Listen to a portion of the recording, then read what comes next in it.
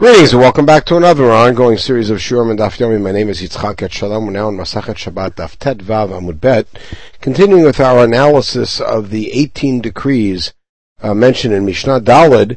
And right now we are on something of a tangent. We're looking at the decree of Tum'ah on Kalei Zchochit, on glassware, which is not mentioned anywhere in the Torah, which was either generated by Yossi ben Yochanan and Yossi ben Yoezer, or later by the rabbis of the 80 years. We said that was in two stages. 80 years meaning the last 80 years of the Mikdash, which was much later than the two Yossis. And now the Gemara is going to analyze what the reasoning behind that decree is. Why did the rabbis apply the rules of Tum'ah to Klei Zchuchit? Since glassware is ultimately made out of sand, so the rabbis equated it to pottery. So if that's the case, it should be totally like pottery. You can't be matahir it in the mikvah. Why do we have the Mishnah that says, we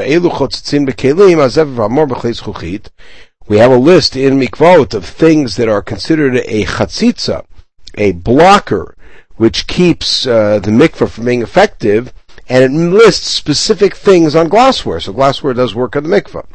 The answer is, so right now we're going to propose that really glassware does not have Torah b'mikvah. What happened here is you made a hole in the glass and you put some lead in it. So it's sort of like metalware. And Reb Meir because Reb Meir says a kli is defined by that which bolsters it. And the lead is bolstering it, therefore it's called metalware.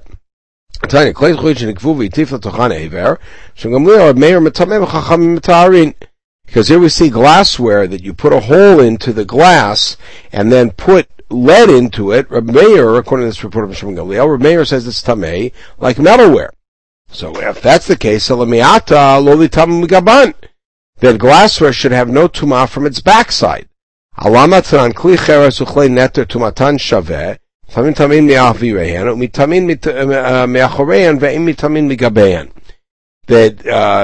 pottery and klei neter, another kind of that, has the same kind of tumah, which is they become tamei and they generate tumah from their airspace and from the backside, but not from the underside, but not from the back, not from the side. When you break them, they become tahor. Klei neter, klei cheres would have been tumatan shavet. It's only those two of them. Klei Zchuchit is not like klei cheres. So in other words, your argument is that the reason for the decree on klei Zchuchit was it's klei cheres because it starts with sand. Very nice, but if that's the case, it should follow the general rubric of Kli Cheres, and it doesn't. And so we answered the thing about the mikvah, saying, well, maybe it was Kli Zchuchit that was made into Kli Matchot, based on Rebbe Meir, because you put lead into it. But if that's the case, it should not have the same rules of this Tumah. So it should have. The answer is, since Klei Zchuchit can be fixed when you break them, therefore they really made them like metalware. So it's sort of like metalware and sort of like pottery, but we're not out of the woods. If that's the case, if they're like metalware, then when you break them and you put it back together, old tumah should come back. Klei matchot did not. Klei matchot pshuteinu mekablein tmein. So if you have metalware, which is either flat or is convex, so it has a mekabel, it can become tamei. Nishbaru taharu, if it breaks, it's tahor. If you remake that metal into kli, the old tumah comes back. And when it comes to klei, of course, klei cheres is broken, that's finished. With klei zchuchit, we have the Mishnah that says klei etzu, klei or, klei etzem, klei zchuchit. Pshuten torin, mekablein tmein. They're only mekabel tumah if they're convex or concave, not if they're flat. Nishbaru taharu. If they break, they become tahor. Chazar v'samen kelim. If you then reformatted that glass, or bone, or wood, or leather, or any of those four things, mekablim tumah mikabel haba. They have tumah from here on in. Mikabel haba in. But they don't have retroactive tumah, meaning the old tumah is gone forever, unlike klei matchot. So the answer is very simple. Tumat klei zchuchit d'Rabbanan. This is basically like what we saw earlier in the Masachet about a Carmelite relative to Reshut Rabim Reshut Achid. Carmelit was created by the Rabbanan, so therefore they put the kulot of Reshut Achid and Reshut Rabim on it. Here the same thing. Tumat Klei Zchuchit is Rabbanan. Tumah Yishana Rabbanan. Retroactive Tumah is all Rabbanan. And they put it in there so you wouldn't take something Tamei, and then instead of being Matayir, break it and put it back together. It doesn't help. So, but Tumah D'Oraita Achid Rabbanan Tumah. When it comes to Tumah D'Oraita, like Klei Cheres, so then they initiated or they applied Tumah Yishana. Flip it. Tumah of Klei Zchuchit only applies to Tumah D'Oraita. So either way, Tumah Rabbanan Tumah. But when it comes to Tumah D'Rabbanan, the Rabbanan didn't add it on, meaning Klei Zchuchit is all D'Rabbanan, and Tumah Yishana is D'Rabbanan. So the rabbis didn't apply it. Okay, but now we're still not done.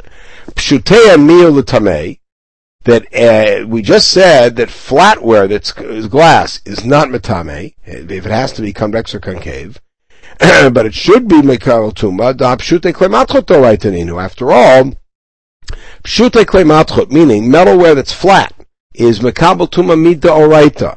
And you just said that anything that is D'Oraita, in Klei Matchot, they applied Midrabanan to Klei Zchuchit. So the answer is, the rabbis wanted to deliberately make Klei Zchuchit be different and less severe, so that people would not think that it was really Tamei D'Oraita, and therefore if it had contact with Truma, to burn the Truma. And that way we would know to just put the Truma in stasis. He says, no, go back. Klei Zchuchit is like Klei Cheres the whole way. It's not half and half. And you asked the question of if it's like Klei Cheres, then it should not have tumah from the backside. The answer is, since glassware is not opaque, since glassware is translucent and you can see through it, therefore we don't consider a back to be a back. And that's why they didn't put that rule on. But really it's like Klei Cheres all the way through. Okay. Now, the last piece we're going to look at here, which will then finish this tangent, and in the next and final podcast on this whole sugya, we will go back and look at the rest of the list of 18 decrees, is the statement from that Braita, Shimon Shetach Tekeng Tumah L'Isha Uv'Gazar Tumah Klei Matachot. And when we mentioned that in the previous podcast, I pointed out that the Tumah Klei Matachot is D'Oraita. We learn that from Klei Midyan, all of the vessels that were brought back from the war in Midyan, the spoils of Midyan, that we had to be Matayir. So, what that means is that Shimon ben Shetach created the rule of Tumah Yishana, of retroactive Tumah coming back when you reform something, Klei Matchot, which is D'Rabbanan.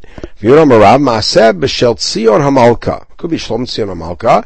Shasta Mishtel Livna. She made a big party for her son. All the kelim became Tamei.